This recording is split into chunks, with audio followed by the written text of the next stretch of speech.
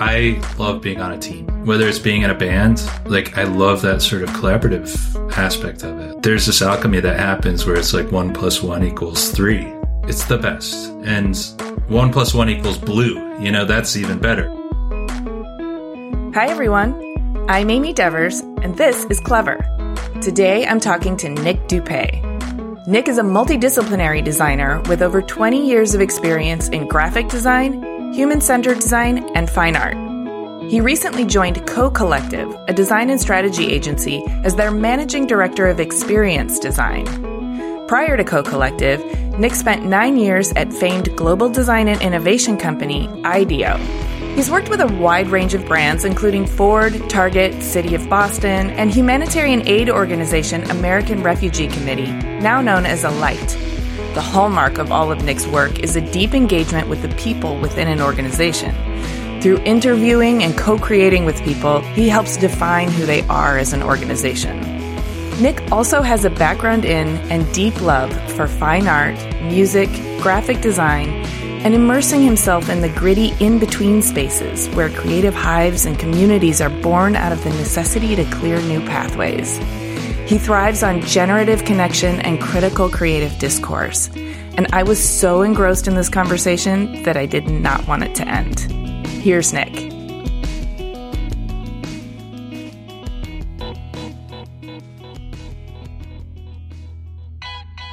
My name is Nick DuPey. I live and work just outside of Boston, but I identify with Boston, Massachusetts as my home base.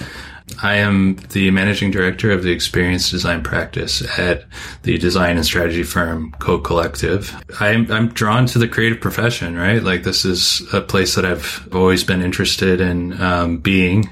You know, I do it because I thrive on creative relationships. I'm interested in sort of solving problems and talking about ideas. And that's been a sort of constant through my life. So I've been very fortunate working at places that have allowed me to do that.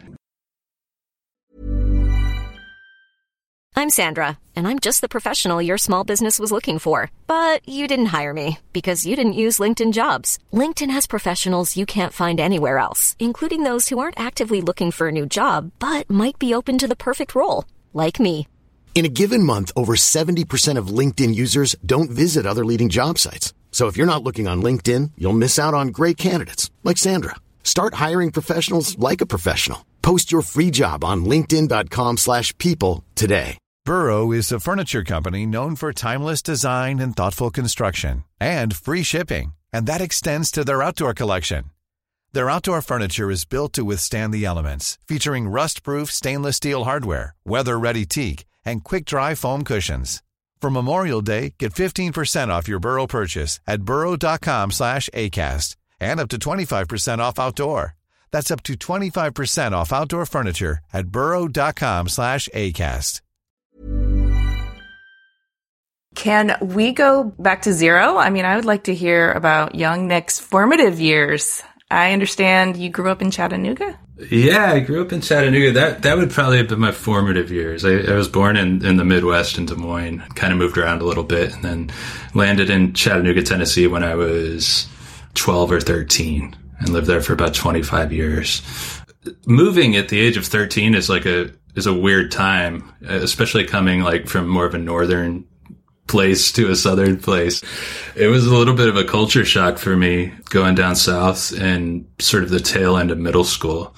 And then I got down there and I kind of made this like conscious choice when I got down there to be like my artistic self, I guess, if that makes sense. Like, I was just you took the 13. opportunity to reinvent yourself. Yeah, right? Like, I don't know if I did it on purpose, but I got down there, I'm like, I cannot fake this anymore. I gotta do me. And so this is like the early 90s. So there's a lot of interesting stuff happening culturally at that time. And I got deep into, the music and obviously movies and cinema art and all that sort of stuff. And that kind of became a core for me going into high school. Yeah. So early 90s is like post-punk, grunge. What were you into? So before I moved down, I was like really into hip hop music. I got down south and grunge music was kind of taken off. I mean, MTV was like the center of of the universe for a tween at that point. Yeah. And so I just remember I would stay up late and watch this show called 120 Minutes on MTV, which is like a kind of a cultural lifeline on Sunday nights at midnight. And I would sit there with my like VCR and record music videos that I could keep listening to them. And that, I think that kind of turned me on to an array of things. A lot of like punk rock music, along with things like The Replacements and Minutemen. And I got really into like Britpop, like was a big deal to me at that time. Okay. I have a deep love for The Replacements, by the way. So I'm happy to hear you say that. Oh, the best. Still. Timeless. The way I found that stuff was like, it was kind of through grunge. Like that Singles soundtrack came out, and then I don't think people realize this, but it's like, there's no internet. So you would get that soundtrack and you'd be like, who's Paul Westerberg? And then you would read an article in like Spin and be like The Replacements. And then you'd have to go buy a cassette or a CD, and you didn't know if it was going to be good or bad. Right. You were gambling with your tween allowance. Right. But it was a whole discovery mission that felt like part detective work. Yeah. And it was so exciting to uncover that stuff. Yeah. And it's like real and tangible. It was the other part of it. It was like, you have to go out and make a quest and find this stuff at the mall. Like even just getting to the mall or somewhere was like a challenge, you know? So when you got it, like now that I know this music, am I cool enough to buy the t-shirt? You know? And like, and then it's like, where the hell do I find this t-shirt? You know? And then you're like, you're the guy with the, you know, that dresses this way in school. So I still hold on to that. It's like very dear to me. I mean, I know everything is so accessible now, but like, you know, I still like to sort of go on that hunt and like look at the world around me as a source of like how to sort of create my identity. Maybe this is like a really Gen X thing to do, but I have a tendency to sort of resist Pinterest culture or Instagram culture as a place to find inspiration because it feels a little too easy, you know? It feels like the battle isn't discovery, it's battling the algorithm. Do you know what I mean? Which is not nearly as fun as going on a path of discovery. I feel like if the landscape were the same for everyone, like it didn't shift based on what you search for, then you could actually go down paths of discovery. But the algorithms just ruins it, I feel like. I have like my days with it, right? Like I jumped off Instagram for a while because I was just like, I didn't like the way it was making me feel, basically, the social component. And so I came back to it a few months ago, and it felt kind of like the algorithm was like reset for me. Oh, good. And I started like deleting stuff that I thought was kind of noisy because I have kids and a family. So I'm like, it became much more about personal stuff and less about like projecting. It's funny. I was talking to my wife last night about this, talking about like our Instagram algorithms. I was like, I'm getting this steady stream of like AI imagery that people are creating. It's kind of intensely beautiful and it's like kind of psychedelic and surreal. And she's like, oh, I haven't seen any of this. All I get in my algorithm is like people complaining about AI, but I don't see what they're making or what's being made. And so we ended up like just going through some of these accounts and then hopping on like DALL-E and trying to recreate what we were seeing on their accounts. I think my comment to her at that time was just, or last night was just like, this is so cool that it's really bumming me the hell out. It's really depressing. Yes. I know. I don't know how to feel about it either. It's like both exciting and there is a distinct feeling of it automating creativity in a way that I haven't wrapped my head around how to find my agency within it yet. I can't really conceive of how it will touch me and resonate with me the same way. But I mean, I'm not anti. I hear a lot of people, they talk about it like, well, it's a tool. I haven't seen people in my day-to-day life using it as a tool yet. My background is like very much in print design. I like to print things out and then I like to scan it in and then I like to print it out again and chop it up. And that's another like very like 90s thing of like art chantry and the way you make punk flyers is like you scan something in and... Do you know that book Fucked Up and Photocopied? Oh, yeah. I got it right behind me. It's the best. Yeah. It's so good. He's a friend of mine. Oh, really? Yeah. Oh, man. So that's one of those books where I bought it for a bunch of people. And then I finally was like, I got to get this for myself. And I think I got it for Christmas a few years back. It's the best. Brian Turcotte of Beta Patrol, by the way. I just gotta, yeah.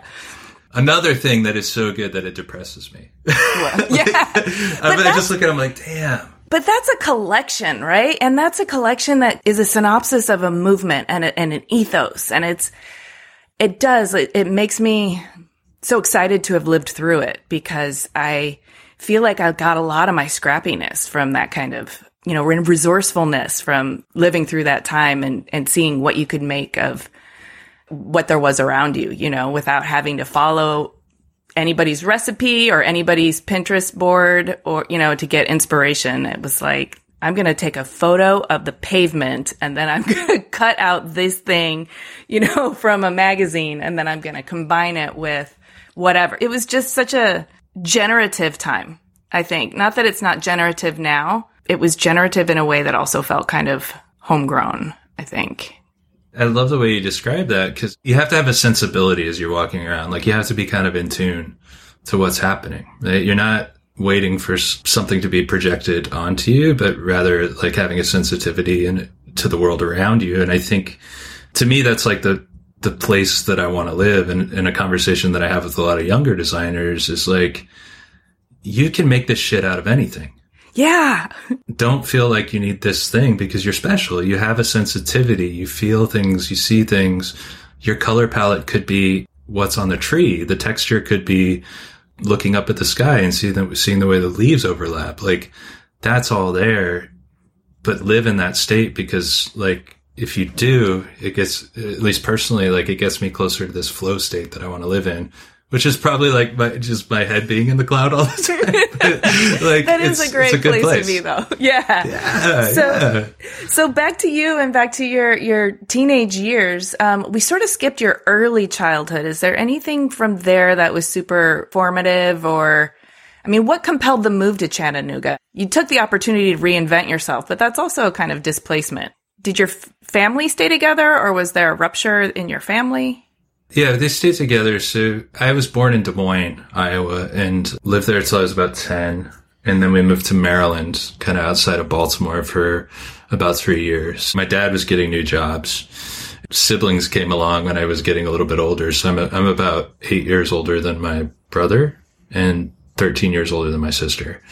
I see. Okay. And my sister kind of came along right as we were leaving Maryland to go down south. So I've just been drawing from an early age. Like, I would sit down, and as a kid, I was born in 1978. So, like, Star Wars and all of the 80s stuff, it was a big deal to me. I would sit down and, like, draw, Star Wars battles happening, like, just out of triangles and circles. And, yeah. And if your siblings were quite a bit younger than you, it sounds like you had a fair amount of time to occupy yourself, to kind of be in your own imagination. Yeah. Without a doubt. And there wasn't a lot of television, so I would just kind of sit downstairs, and the way I remember it was just, I would draw a lot. And I look at my kids now and I see when they get in that state, that flow state, it makes me feel so good, because I'm like, oh yeah, like it's a wonderful place to be. But it was also like, there was a little bit of loneliness there too, right? But I was in my drawings, in my zone, in my feelings. Music eventually came along and became a soundtrack to that moment. Up until today, it's still sort of like that, Fast forward to Chattanooga in your teenage years, you've decided to embrace your artistic side. You've kind of described yourself in the research I did as a teenage weirdo, and I'm wondering if you can elaborate on that for me. Like, what kind of weirdo were you? Were the angsty kind or the awkward kind? Oh yeah, definitely the angsty kind. Okay. I found the cure pretty early on, and high school was a struggle. I went to a really rural high school. I think I just got really provocative with people. I was like sick of rednecks. I got in a lot of fights. Sort of goth, like sort of punk. But when you're in a small town, like, just all the weirdos kind of hung out together. My buddies were like into Dungeons and Dragons, but a very imaginative group of people. Actually, when I was 15, I got to a point with my family where things were kind of pretty difficult, and I think we weren't getting along, and I ended up going into a group home when I was around 15. And so I lived in a group home from, I want to say 15 to 17 with just like all boys. And I actually moved from my school, I would say, I guess my sophomore year through my junior year, to an inner city like school. So I went from like a really white rural school to a primarily African American school in Chattanooga. And those guys that I lived with kind of became my brothers, right? Like my family. And I didn't get messed with as much at this school, less rednecky. It was a tough time. Let's put it that way. Felt isolated. Wasn't really sure if I had a future or what it would be. And then I had a really bad accident when I was 17. I had gotten into a fight at the group home and left. Like, it was November. I was like, I'm done with this. And I like walked out. I saw these guys who were standing outside of a gas station. I was like, oh no, I didn't have a shirt on. Like, I fell down into a ditch and ended up like cutting my hand really bad and ended up having to go to the hospital. I lost the use of my right hand, which I'm right-handed, for about a year. Oh my God. Almost died. I had hit an artery and a nerve and all my nerves and tendons and stuff. So it was just like, I kind of had to relearn how to use my right hand after it all. But that was ironically like sort of a bridge that brought me back to my family. Ended up graduating from the rural high school, ended up going back to live with my parents. Yeah, I look back at that time and it's, I think that's where a lot of my independence comes from. Whether it's like me being the older brother to start off with, or me sort of, you know, being in this group home situation where I kind of felt like I had to fend for myself. For a while, it felt like me versus the world, right? Yeah, I can imagine. And I don't know exactly why your parents put you in a group home. Was it a discipline thing, or was it like they couldn't handle you anymore? Like, I just pressed the rules. It's normal teenage stuff. I was like, I'm not going to cut my hair. I'm going to dress weird. But I think I was very like just provocative and like would argue with everything. At the same time, you know, they were young parents. They had me when they were very young. So they were working with a toddler and an 8-year-old, and their marriage was having its own problems. And so when I got back, they ended up separating. It was just like a perfect storm of like teen angst, young marriage, little kids, new place, new jobs, and small town, Small town, yeah, exactly. I've spent a long time, over the course of the years working through all that stuff, but also just trying to understand. It wasn't anybody's specific fault. Yeah, no, I don't hear blame in your voice, but, I think it's okay for us to look back on trials and tribulations and sort of understand the factors that led to them and also honor the trauma it caused. But it sounds like you've also mined that experience for resilience and independence, and you can see how it forged a kind of spirit within you that is still active today. And I think there were probably seeds of that to begin with, and it really was, formative thing. It's funny because I don't see it. It's my life, so I don't know any different. And like, in my mind, I'm like, everybody goes through shit. They work through it in their own way, and I still work through it. It informs the way I am as a parent and how I want to parent. So I try to be optimistic because God knows I spent a lot of time feeling terrible about it, And it's just like, I got to keep going. So it sounds like this terrible accident, in a way, brought you back together. You graduated from the rural high school. At that point, did you have a vision for your future, or were you feeling kind of aimless, or what happened after that? Well, I was in a band with a friend of mine, and at that point I was just singing. Now I play guitar and drums and stuff, but I was like, I'm just going to be in a band. And my girlfriend at the time, who's actually my wife now, my mom ended up moving back to Iowa. My dad moved away, and so I ended up staying in Chattanooga, kind of got adopted by her family. It's just amazing, right? And, we're still together, and they're still my family. And that's beautiful. It was actually her mom, my wife's mom, Janet, who she also had sort of grown up in a group home and went through her own sort of trials when she was about my age. And so she was very sympathetic and nurturing. she like convinced me to go to community college. She was like, you should just go take one class. And I'm like, yeah, but I'm going to play music. And she's like, I'll pay for it. And so she paid for me to go to Chattanooga State Technical Community College. And I took an art history course. And I was like, oh, I like this. And I had a really wonderful teacher there named Ken Page. He was like, man, you should try to take my abstract painting class. I think you'd really like it. And so over the summer, I took that abstract painting class and my mind just got blown. I was hooked. I was back in that sort of flow-like state that I was in when I was little. That's so great. You know how it is. Like you do this stuff and like suddenly the world changes. Like if you take those contour line drawings, blind contour line drawing class, if you take that seriously, you look around you, everything turns into lines. And like at that point, it's like, oh shit, I am seeing the world differently. This is incredible. It's like a little scary actually, you know, like, and I still like cherish that feeling, but I think that was kind of what hooked me on that. Hey, I'm going to stay in school and pursue art, fine art, painting. Well, 3 cheers for Janet being that inspirational force. Yeah. to get.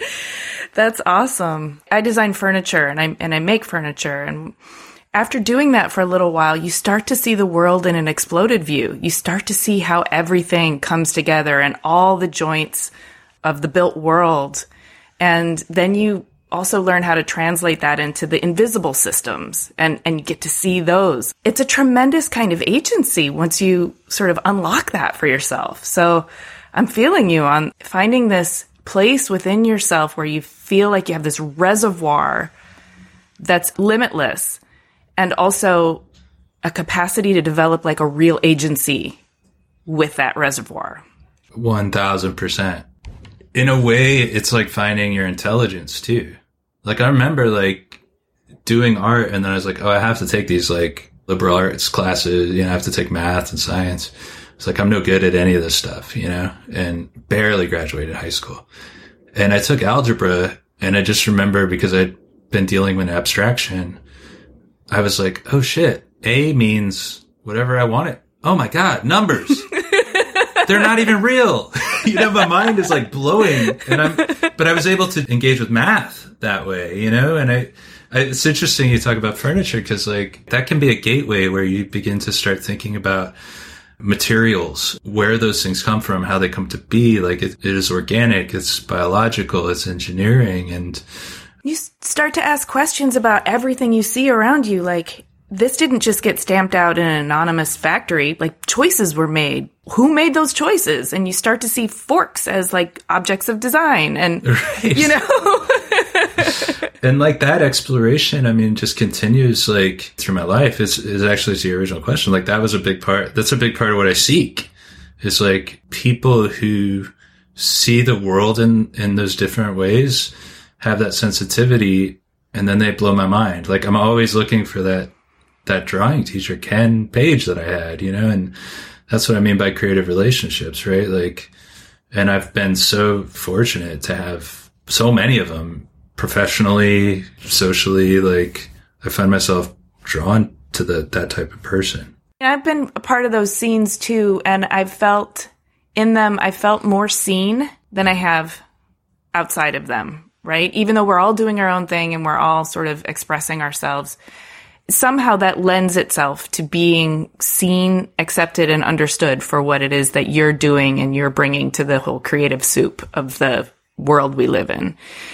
I've also just had this magical sense of when everybody else is exercising their creative agency too, and you're a part of it, and there's this camaraderie, or you get to...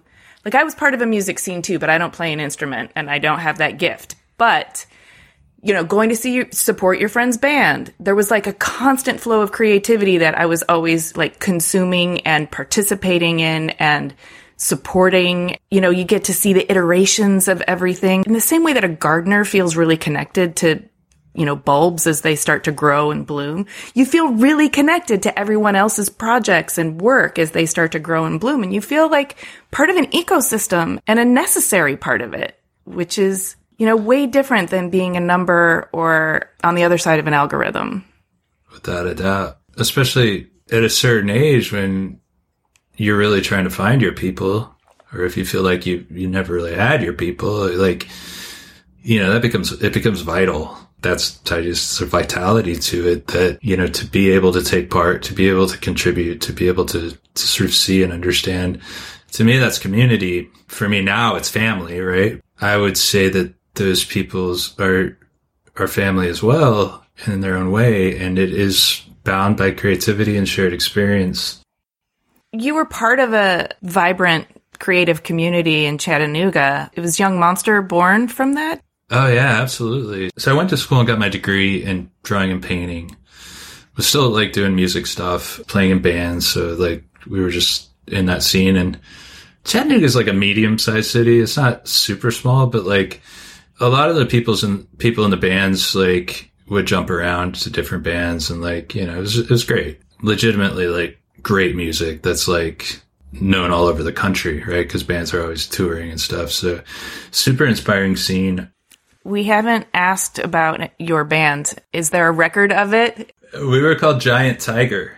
It was sort of like a garage punk band. There's some music on Spotify now. We put out one like 10-inch EP. Played a lot in Atlanta and Asheville, North Carolina. Did one tour up the East Coast.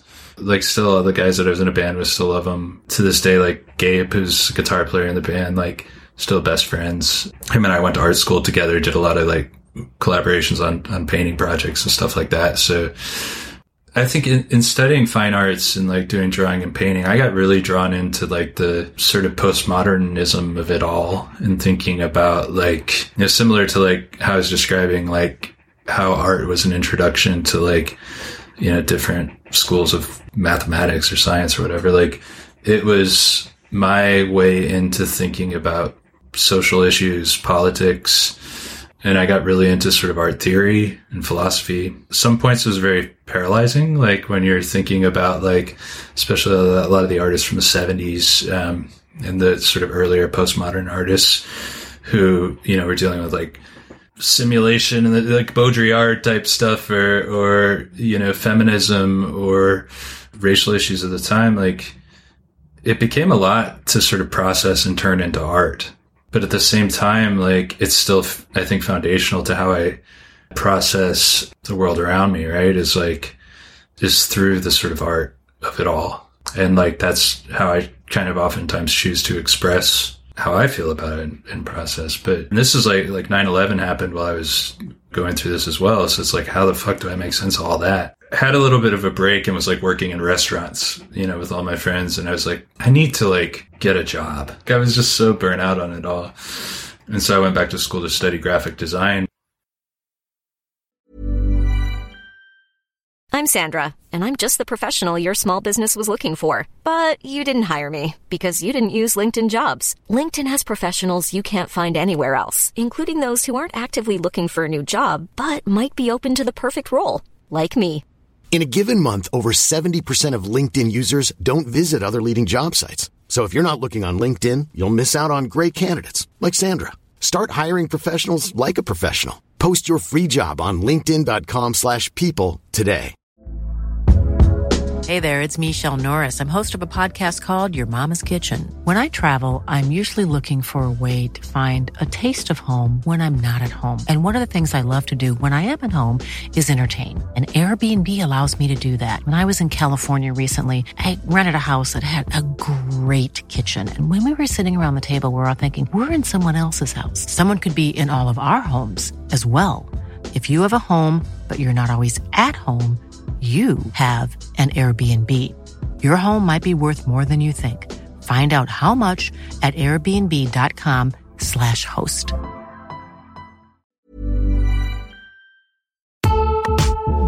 Clever is supported by Tools and Weapons, the podcast hosted by Microsoft Vice Chair and President Brad Smith.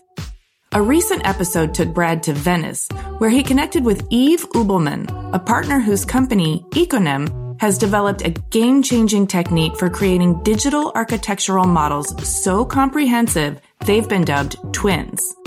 During the relative quiet of the pandemic, Eve and his team used drone-captured photography and powerful AI to create a full-scale digital twin of Venice, a city threatened by climate change and over-tourism.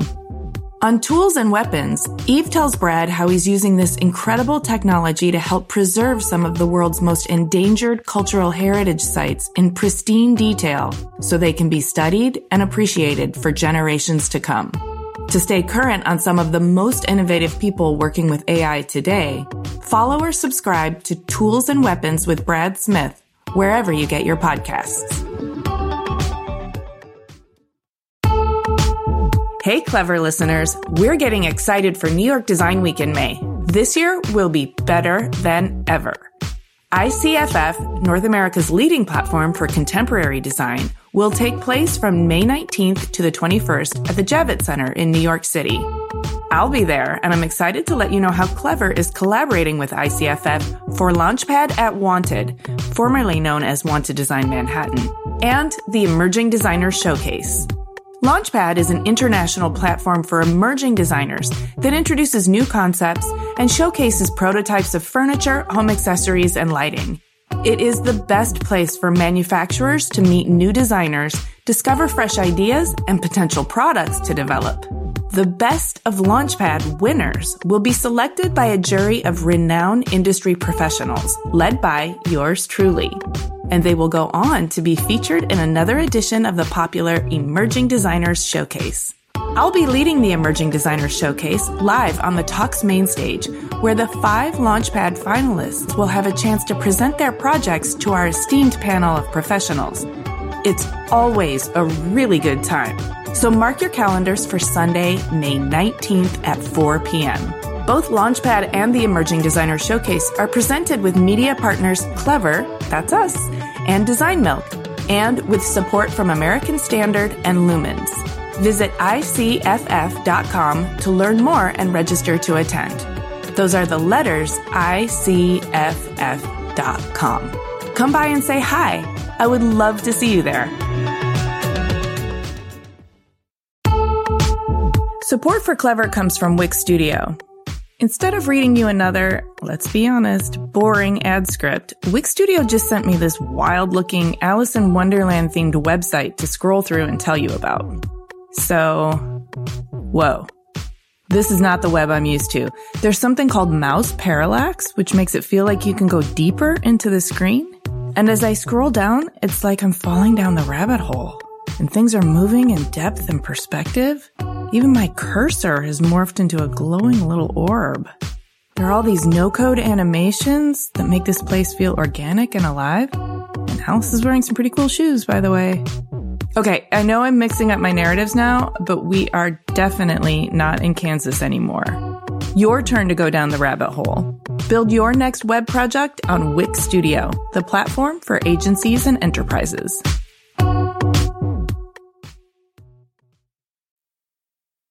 I told myself if I was going to do that, I need to make sure that I'm studying it with the mindset of like what I got from my fine arts degree in terms of like, what does design mean? Because you were afraid of just selling out and being a sort of corporate drone? I didn't have much respect for the design students. Okay. Which is probably like a pretty normal art school like hierarchy where it's like, you know, the painters like have no respect for the graphic designers, and that was my bad, you know, like it was me being an idiot. So I told myself if I was going to go back, like I need to make sure that I don't let go of like my value system and that I learned through studying art theory. It was fun. I sort of had that formal education at that point to like, I knew how to make a good picture. I got really turned on again by like things like typography and equating design movements to some of the broader art movements, whether it's like, you know, Dadaists or Fluxus or whatever, like seeing the sort of beauty in the design in those movements, being like, oh, I could do that. Like there's a place for this. There's a certain kind of sensibility too that allows you to, when you're learning another modality on top of something that you already consider to be your forte and your fuel, your nourishment, you can approach that new modality not from necessarily a beginner's perspective, but from a how do I learn the rules so I can break them kind of perspective. For sure. That was the hardest part for me, was because I was like a total Luddite at that point. Like, you know, this is probably like mid-aughts, right? And I had no idea how to use computers. and was like proud of it. And then I was like, you know, that was my school, was a big part of my schooling, was like, how do I export a PDF? You know, I was like a true boomer at that age. That was also mind blowing because I think it opened my eyes to like the possibilities of technology, which is still like a really fascinating thing to me. It got me into like thinking about like hypertext, which is like cute now that I think about it. Technology became sort of a really interesting expression of my like ongoing debate about like whether modernism has a use in the world. You know, like it's fucking modern. I had a healthy distaste for modernists, which I think has probably softened as I've gotten older and been able to buy nice furniture. I'm like, I see what they're talking about now. So graphic design skills, computer skills, what's your early professional life like? And how do you get to IDEO? Because you spent 9+ years at IDEO, which it sounds to me like was foundational for, you know, who you are as a professional today. So I really want to hear all about, I guess, the personal trajectory of growth that you went on while you were there and what kinds of work you did and how you formed your philosophies for how you work now. I worked really hard in my second degree. I had a couple of jobs and an internship at the same time as going to school. And I got an internship at this, what was called a sustainable design firm called Tricycle that worked with the interiors industry to sort of come up with like ecological solutions to interior design, architecture, stuff like that. So I was a graphic designer there, an intern, and then I got the job when I got out of school. So I was really lucky to sort of land in a job that I enjoyed. The chief brand officer, the founder, was a guy named Michael Hendricks. He was also my professor.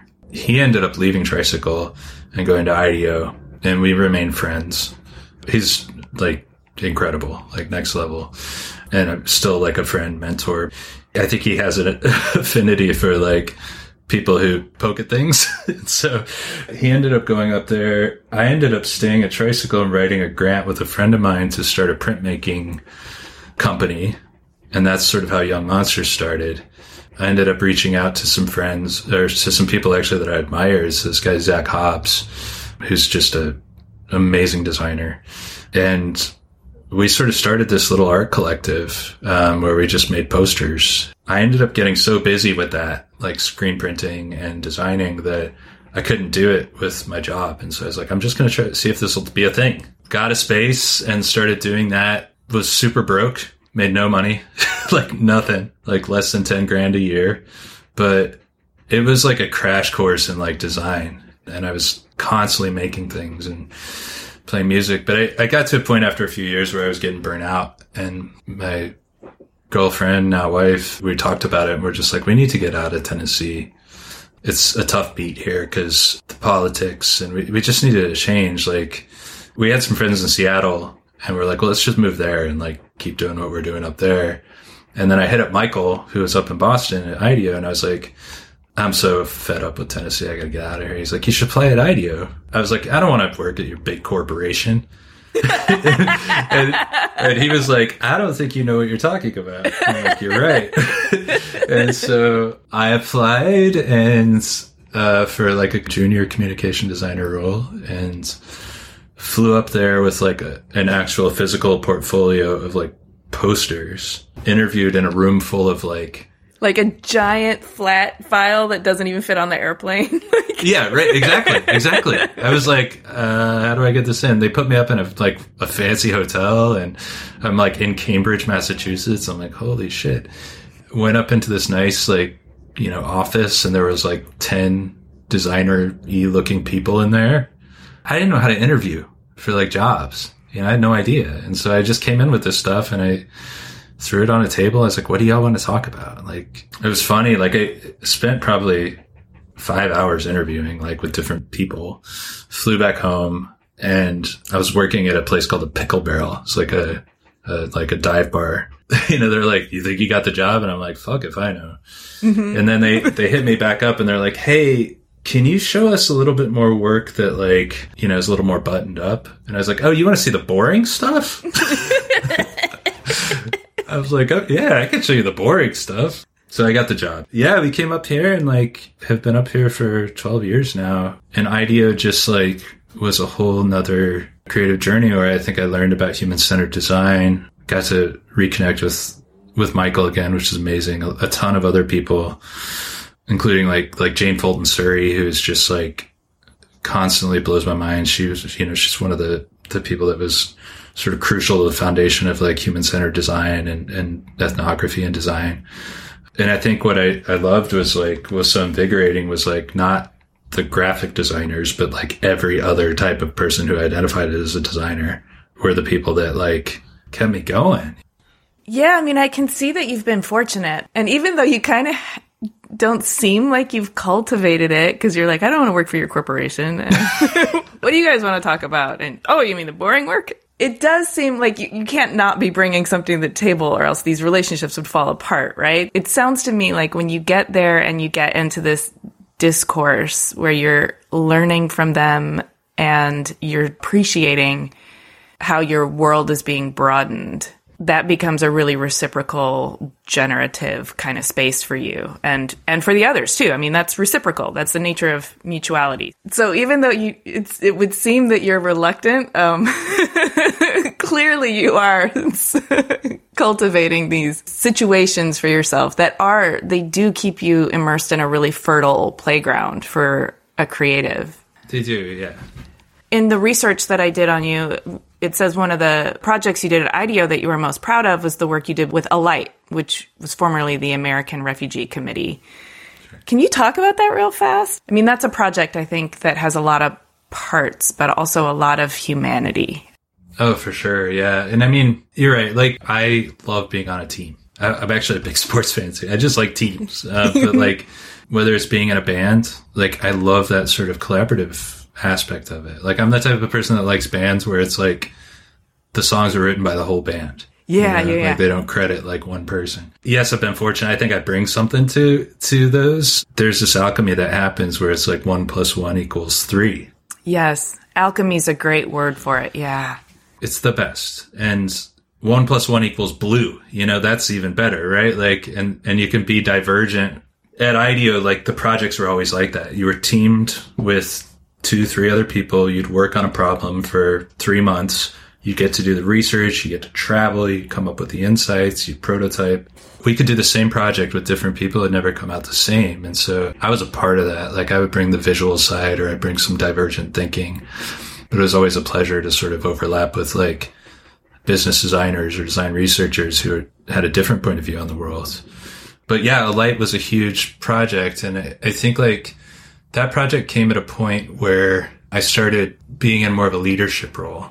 You know, I think it's easy to sort of say like, I'm interested in growing people, but the older I got, like it's actually hard to like find that joy as you sort of identify with like, I am the things that I make, the stuff that I make, to I am defined by the success of other people and their growth. It's easy to say, but like having that feeling, it's addictive, you know, where you're just like, man, I'm so proud of somebody. That's where I was in my career with when Alight came along, and it was a project with IDEO.org, and they had been working with them for years. And they finally got to a point where we want to rebrand because we've been practicing a version of human-centered design. Our approach to humanitarian aid is based in sort of the abundance of the people we're helping. So we should co-create with them. And we need to rename ourselves. We need to express this better.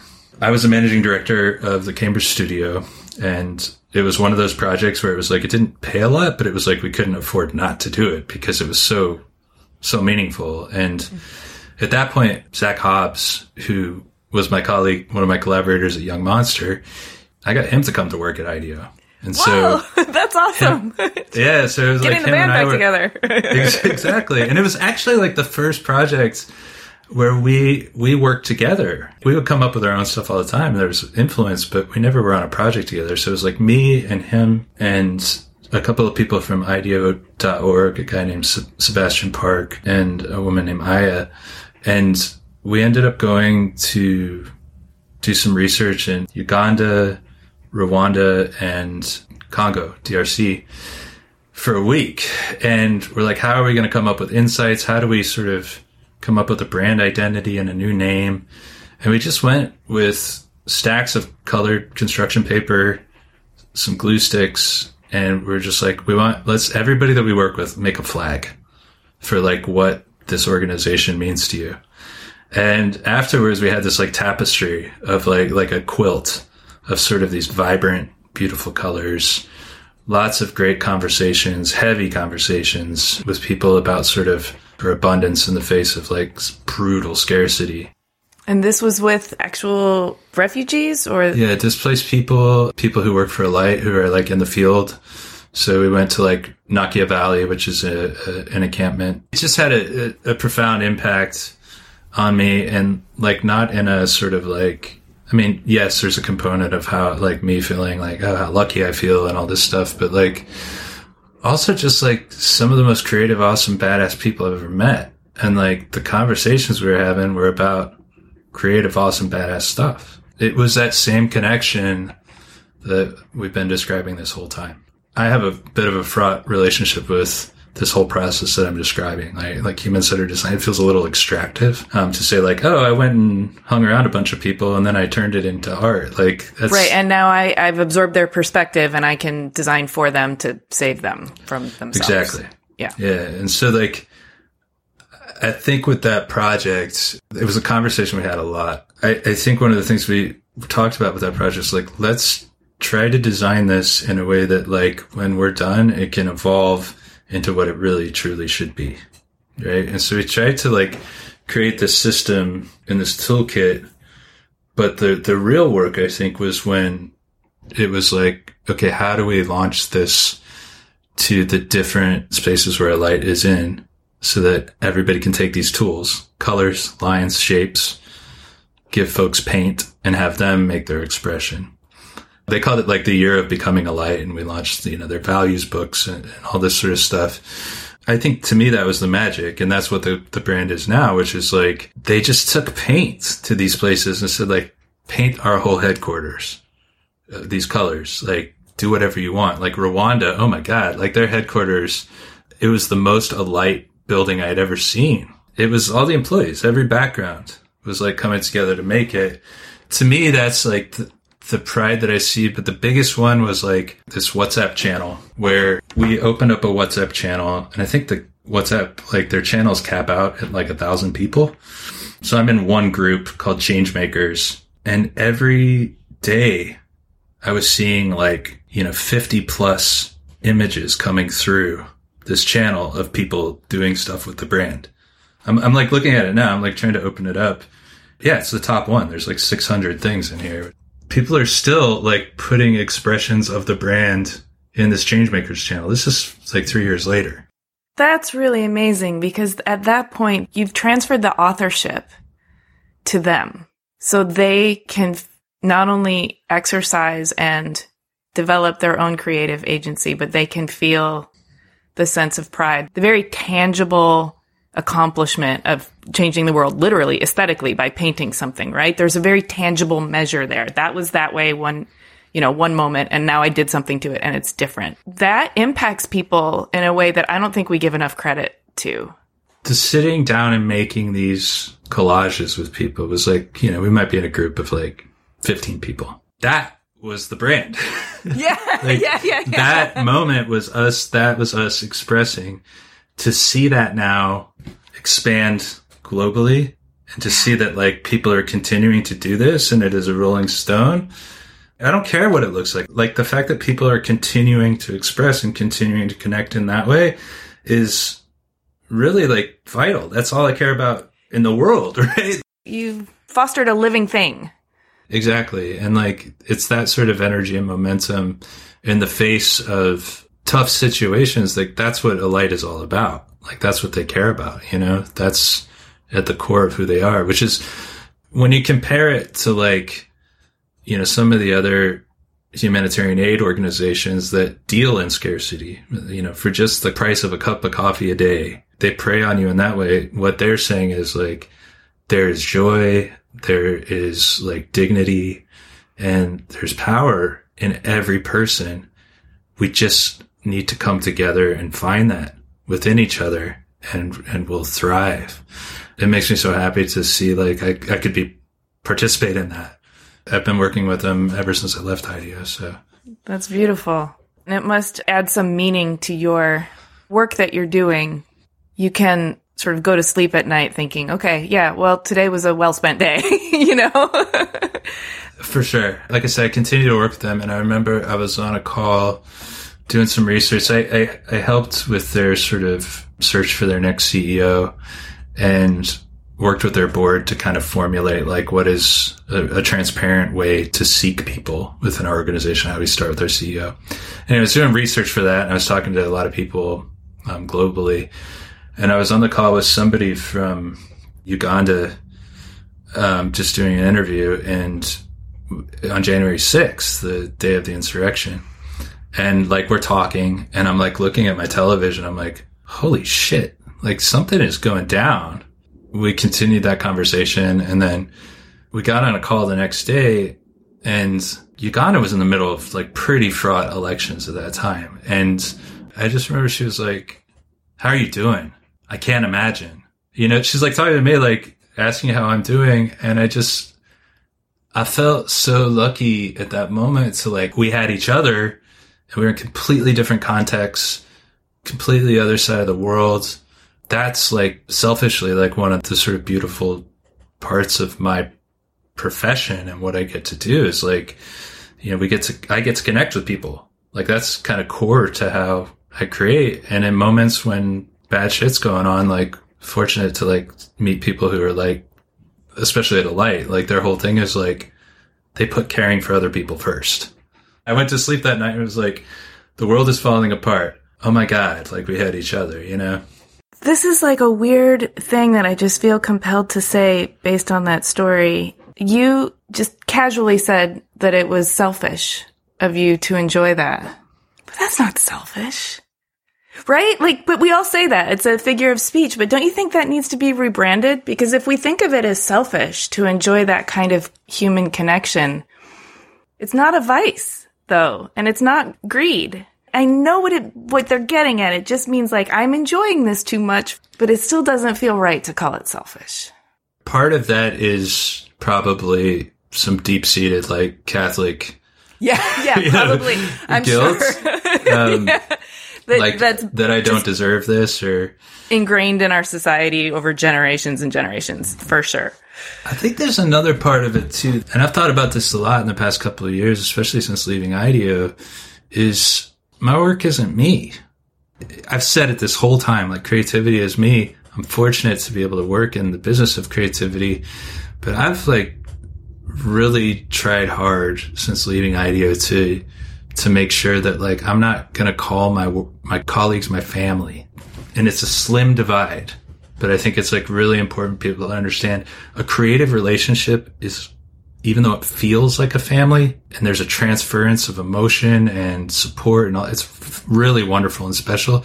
It's different than family. It's important to recognize that because capitalism, right? Like it will run all over your boundaries if given the chance. I think that's part of, along with guilt, is saying like, you know, we needed each other in that moment, but I was also working. That line I have to be aware of at times. I also want to laugh at it because, like, this job can be pretty stupid sometimes. Like, it's kind of ridiculous. Like, I've been asked, like, to solve really dumb problems for a lot of money, and you just have to sit back and be like, what? Like, that's ridiculous. So, like, make the logo bigger stuff? Sure that, yeah, like, the falling asleep at night thing is, like, work shouldn't be that important, at least to me. I'm still grappling with all that. Yeah. I can hear you grappling with it. And I am too, because this podcast is my work, but it's also my creation. And I also made it because I want to have these conversations. Like this is my vehicle for having these conversations with, you know, people like you, which I totally get high on. It's still work. And I need to also find a healthy balance between this and other things, you know, and I'm grappling with it. And I'm failing miserably. But it's like, it's not going to be solved, right? Like, it's not something you ever like get to and you're like, oh, I fixed this. It's like, you're always going to be kind of working through it. But I find myself these days, like, what's that line? Like, take your passion and make it happen. Yeah. You know, it's always at odds with like, passion is a fashion, you know, like focusing in on art and my career. I did it for 10 years at the expense maybe of cultivating a different type of relationship. The kids made me think about that a lot, but also like there was a lot of loss. When I moved to Boston, within like 4 years, I had lost probably 6 or 7 friends down in Tennessee to either suicide or drugs. You know, it like felt like mental health epidemic sort of thing. To me, it just spoke to like this loneliness, and they were searching for something. And I was like, oh, I found it at this job. And then I'm like, this isn't, they were important. You know, these were my friends, these were my family. Like, I guess like it's just constantly reminding yourselves of what's important and the happiness that's at the center of those things, at the core of those things, and making sure that you find real joy in them. So maybe you can help me with that. Like, how do you find real joy? It takes more practice and effort than we ever thought, right? I think children grow up with easy access to joy and little responsibility. And, you know, there's all this talk about how we forget it or it gets trained out of us. And I think that's true too. But somewhere at the center of our being is the ability to feel joy like a child. And we can probably bring that up to the surface and exercise it and practice it regularly if we give ourselves permission to. But I don't really know how. To me, it's like got to be rooted in mindfulness. And I don't know if I'm that good at mindfulness because there's a lot going on. But as you were saying that, it's like, where have I found it the most recently? I would say like the other day, my son he went to basketball practice and then came home, and he was really upset in the car because he was like, they didn't pass it to me. And he's brand new to playing basketball. He's 8. I was like, buddy, you had some good plays. It's not about shooting. You know, there's like other facets to this, but it's like, it's your first time. Like, you're going to get back, you're going to practice, you're going to get better. And he just sat outside shooting hoops. It's cold, right, at Boston. And he's like outside shooting hoops for like an hour and a half. Like when we got home, he was locked in. He was he was having a blast by himself. And I just stood there looking out the window, like so proud and so happy for him because he was enjoying it. You know what I mean? And I remember thinking to myself, I'm like, this is why old people go to the park to watch kids. I could just sit there and watch my kids play when they're like really in it. I think the difference is like we have such synthetic joys in our lives, you know, like whether it's like, for me, it's like I struggle with like drinking or smoking or goddamn technology. It's just constant. It's so easy to just gloss over your kid playing. You know, because I'm like, oh, I'm going to look at some AI bullshit on my phone. That being said, I probably look at more AI bullshit. You know, like there's a little bit of guilt there. So that's the mindfulness part of it, is like slowing down. Fortunately, the older I get, my body's just slowing down on its own. My mind's just slowing down. It's kind of forcing it on you. I like can't remember things. I'm like, oh. But I get like real itchy when people talk about like dopamine hits.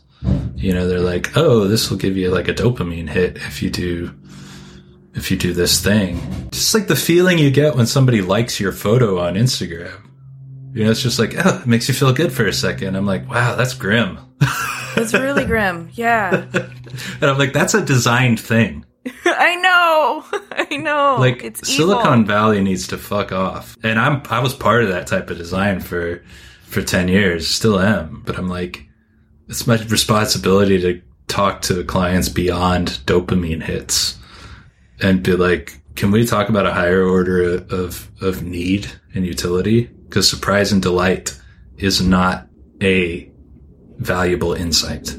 Surprise and delight is like a gateway to excuses for how you're going to ruin people's life and make them feel terrible. Your design needs to like serve a higher order for people and help them in a deeper way.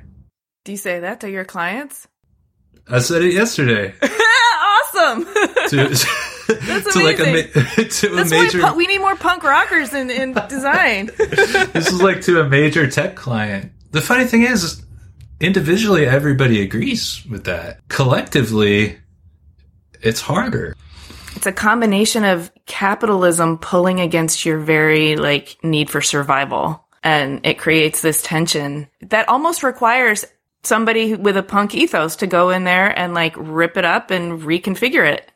I don't think there's any hope for old people like me. I think it's the younger people who I'm most excited about. I mean, I think that's why you do the Lord's work, is you grow people.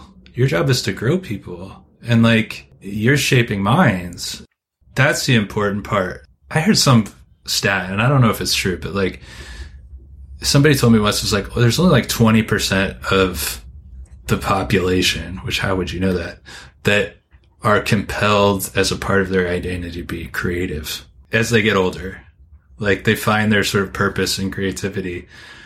I think it's a minority, right? It's bred out of people pretty early of and so you capture these people who want to be creative. They have, by virtue of their age, oftentimes they have that sort of desire to want to change the world, tear down the system. And to me, in my job, I'm when those people come around, I'm please, I'm going to be a vampire and feed off of your energy because this is what we need. I feel more like an arms dealer. I'm I'm going to give you all the ammo and all the weapons you need. Right. Yeah. Exactly. And to me, that's the most important part. I do what I can. I'm just so impressed by these Gen Zers. I am too. Every day they blow me away. So smart, but they also know how to care for each other better than my generation, and so accepting of each other, of fluidity, of the sort of diversity of the world. And they're mad at us about the planet, and they have every right to be.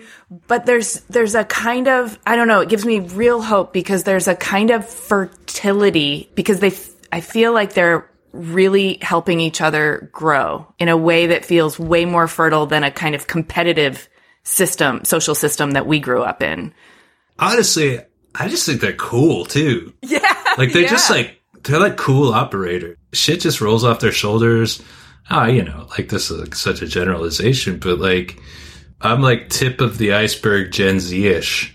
And it's nothing goofier than talking about generations of people, but definitely don't necessarily identify with a millennial world, which is where, the world that I designed in mostly my career. But I just get so much energy from just the way that this younger generation behaves. Yeah, their fluidity, their support. To me, it sounds big. It's oh, you're so brave to say you need a mental health break. And to them, they're yeah, what are you talking about? It's my brain. Right. Yeah, I'm not giving it to you, and I'm not going to sacrifice it for what? Some arbitrary rule that, where did it get you? Didn't get you very far. And I'm right, oh, yeah, you're right. And they've weathered so much shit. Were born into instability, so I get excited about, to me, they're the ones that are going to be extra brave. And there's a lot of them. As much as, we can say something to these, tech companies and what design means, I think they're actually going to be living in that world and changing it, which is good stuff. I'm excited to see it all unfold. So we can sit back and watch them play. The part of my life that is in education is extremely joyful. It's not the admin side, obviously, but it's the watching the light bulbs go off and, fostering the relationships and feeling so proud of them and knowing that it's their own. It's not really anything I did. I just am adjacent to it in some way. And they're flourishing, and that's just awesome to see. Planning for your next trip? Elevate your travel style with Quince. Quince has all the jet-setting essentials you'll want for your next getaway, like European linen, premium luggage options, buttery soft Italian leather bags, and so much more. And is all priced at 50 to 80% less than similar brands. Plus, Quince only works with factories that use safe and ethical manufacturing practices. Pack your bags with high-quality essentials you'll be wearing for vacations to come with Quince. Go to quince.com/pack for free shipping and 365-day returns. This message comes from BOF sponsor eBay. You'll know real when you get it. It'll say eBay Authenticity Guarantee. And you'll feel it. Maybe it's a head-turning handbag, a watch that says it all, jewelry that makes you look like the gem, or sneakers and streetwear so fresh every step feels fly. eBay gets it. So look for the blue check mark next to that thing you love and be confident that every inch, stitch, sole, and logo is checked by experts. With eBay Authenticity Guarantee, you can trust that feeling of real is always in reach. Ensure your next purchase is the real deal. Visit eBay.com for terms. Imagine the softest sheets you've ever felt. Now imagine them getting even softer over time. That's what you'll feel with Boll & Branch's organic cotton sheets. In a recent customer survey, 96% replied that Boll & Branch sheets get softer with every wash. Start getting your best night's sleep in these sheets that get softer and softer for years to come. Try their sheets with a 30-night guarantee. Plus, get 15% off your first order at bollandbranch.com. Code BUTTERY. Exclusions apply. See site for details.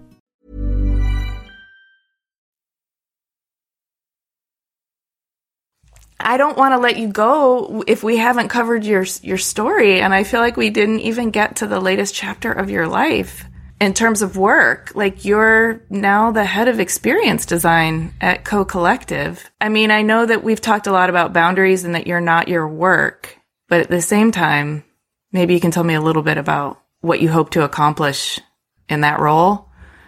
The way I got into this role was I was doing a freelance independent contractor thing for a couple of years, and a recruiter reached out to me. I was like, hey, there's this position open, and I was introduced to one of the founders, Ty Montague. We had really good conversations, talked with the managing director of experience design. I was like, I don't really want a job. Again, I don't want to work at your big corporation. I was like, I don't really want a job right now, but I'm happy to sort of help you define what experience design is at Co. And so I kind of worked as a contractor with them. You know, worked with really great people during that project, and they're like, hey, we're doing a project with a client. Would you like to freelance on that? I was like, yeah, sure. Yeah, it was my relationship with those folks. I was like, oh, I miss this.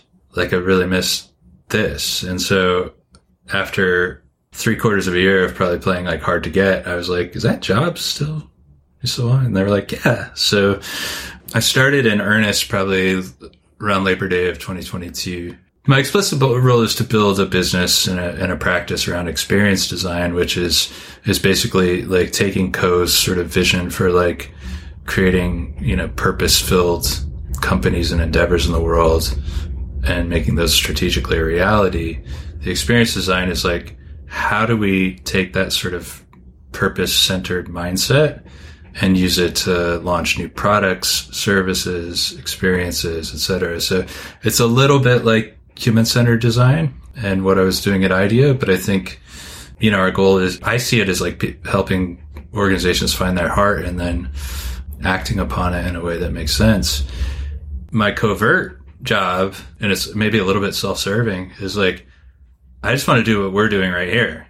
Like, I just want to have creative conversations with people and make creative shit and build a creative culture, which actually it is sort of a part of my job, is like an explicit mandate.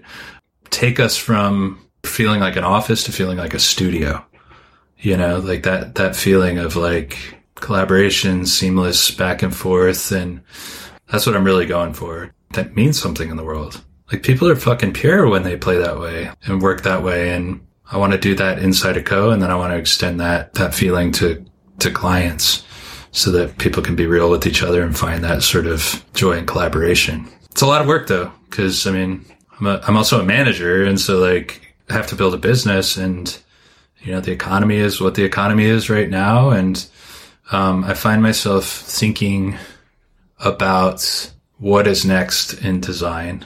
We've been living in a world of like digital design that is about acquiring users. It's a weird word to call people. It's like acquiring people, but not having them pay for anything. And now these businesses are saying like, oh, it's time to pay up. Like Twitter is like the best shit show example of that right now. But I think a lot of people are coming for a return on their investment. And I'm like, what does that mean for design? I think design is going to have to really think about its utility and the value of its utility. Because, I mean, you can argue this. Is Twitter valuable? I don't know what it's done for society.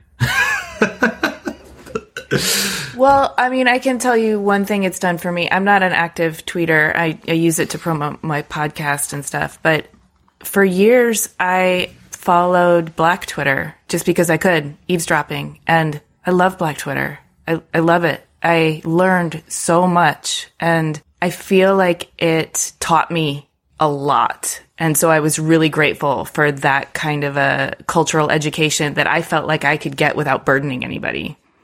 Because I was just eavesdropping on public conversations, kind of doing a bit of discovery about who to follow and who the thought leaders were and who the people were that I thought were really interesting.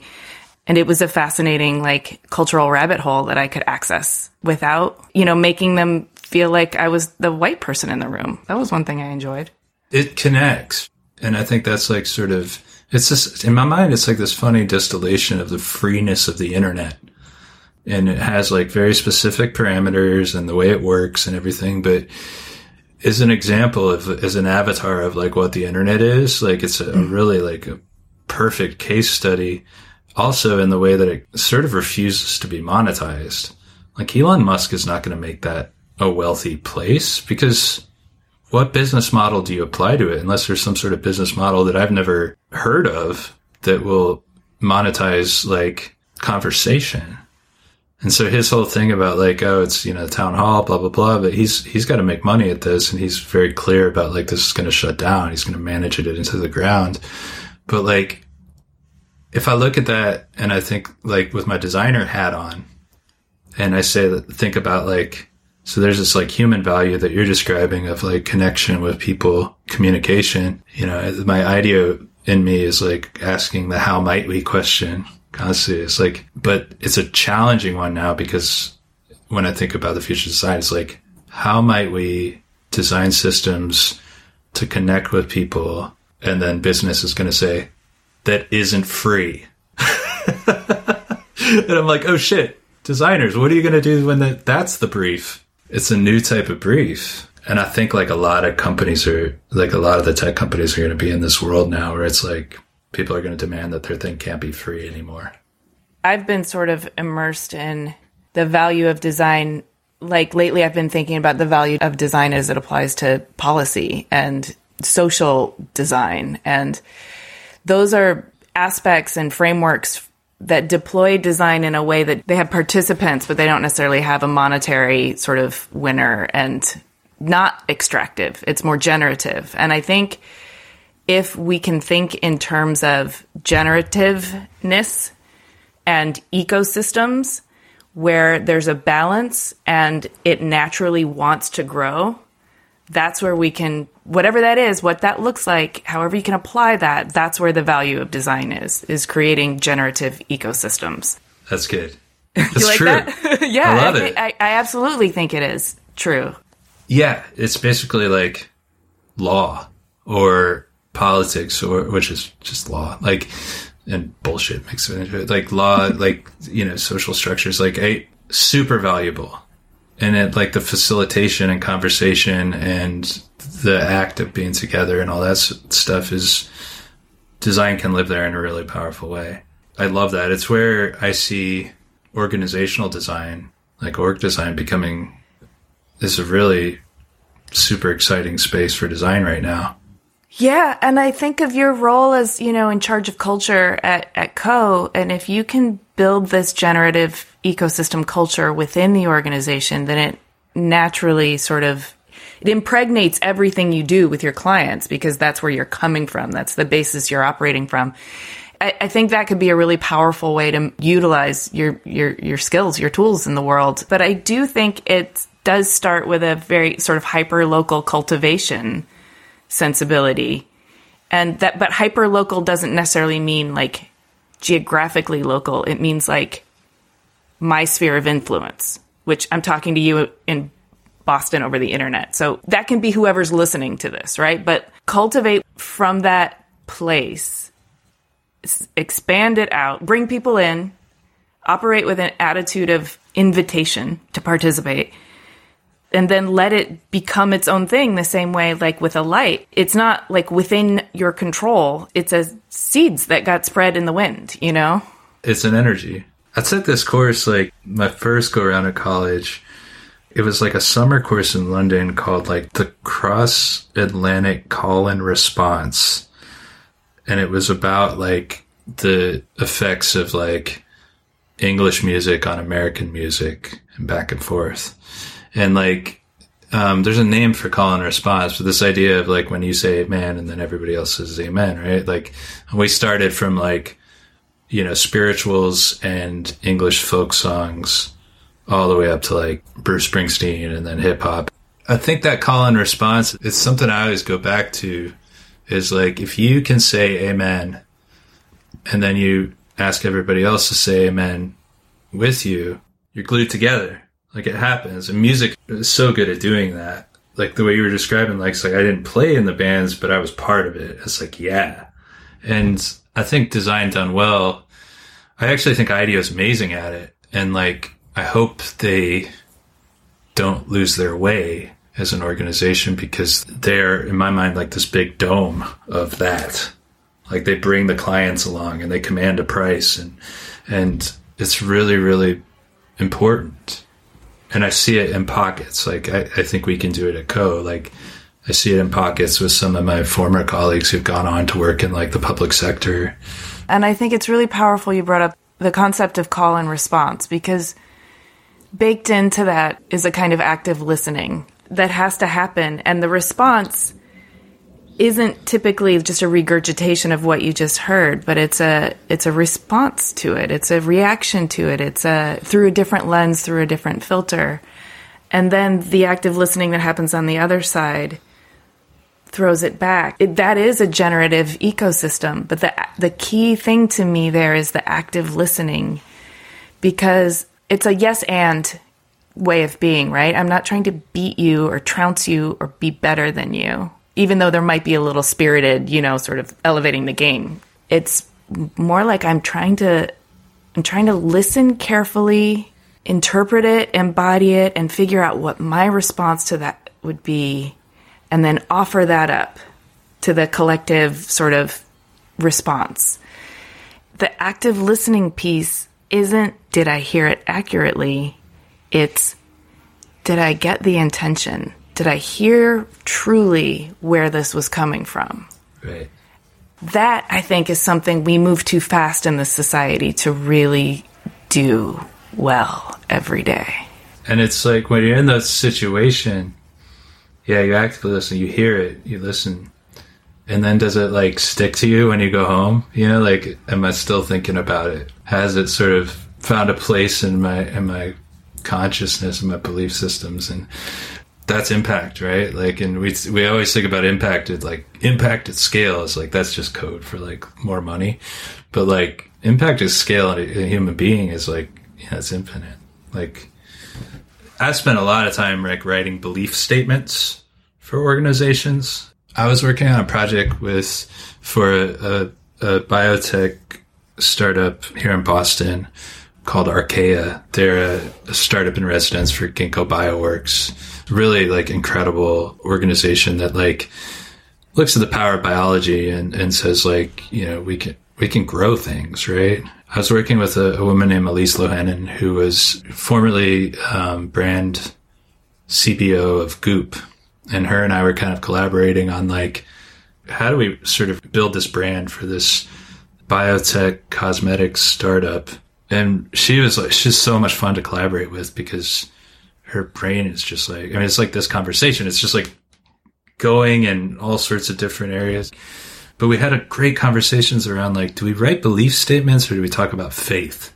And like, what is the difference between faith and belief as you're sort of designing a brand and an organization? And I think maybe it was a little like, just like to be provocative, but we were like, let's write statements of faith. Like, what do they have faith in as scientists? And, you know, scientists are like, what do you mean by faith? We landed in this space about sort of expressive biology.